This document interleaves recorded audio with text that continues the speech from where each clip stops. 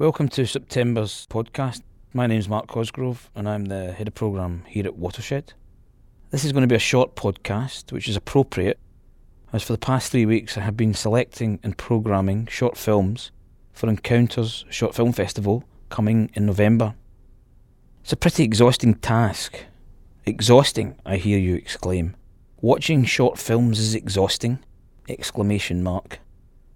Trust me, getting through 400 odd short films, jumping from one imagination to another, for example from elderly Danish women's reminiscences, to Palestinian animation via Thai ennui and British urban angst, makes for a head bursting full of images, to such an extent that waking becomes dreaming becomes waking. I found I could begin to understand Inception. However, reality blurred to one side, what always strikes me is the creativity and imagination that spills from the screen in the short film form. I've said this before and I'll say it again. Short films display a much wider breadth of creativity than their larger, bigger sibling, the feature film. Feature films need more money, and with money invariably comes compromise, or at least less risk-taking. Whereas in short film, directors can experiment and explore. The range is breathtaking, if a little mind-bending, if consumed in large quantities over a short period of time. The Encounters programme will be announced in September.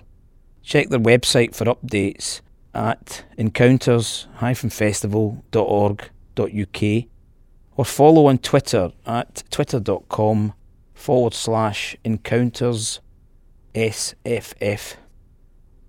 Still in the short film world, Depict is the micro-short online competition. Again, it is extraordinary what can be achieved in the maximum of 90 seconds. You can see some classic examples and previous winners at the Depict website, which is depict.org. You may also be able to see them at cinema near you. We have been working with some industry partners to digitise last year's winners and supply them to cinemas around the country to screen with feature films. Curzon Cinemas in London were first to offer, and Cornhouse in Manchester, Showroom in Sheffield follow. It's a great way of getting new talent out onto the big screen. At Watershed we'll be showing Sam Firth's wonderful 90-second documentary ID with the girl who played with fire. Throughout September there are a number of opportunities to see older films and new restored prints. Fritz Lang's extraordinary visionary Metropolis has been restored with newly found footage, which brings the film closer to Lang's original vision.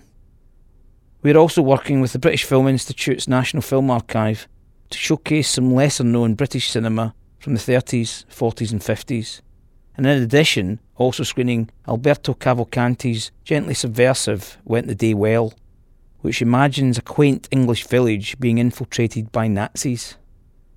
Collectively, they remind you of the rich history that cinema has. Finally, if film, history and apps are your thing, then I thoroughly recommend Time Travel, which has brilliant archive footage of Bristol. That's all for September. I'm off to recover from short film overload.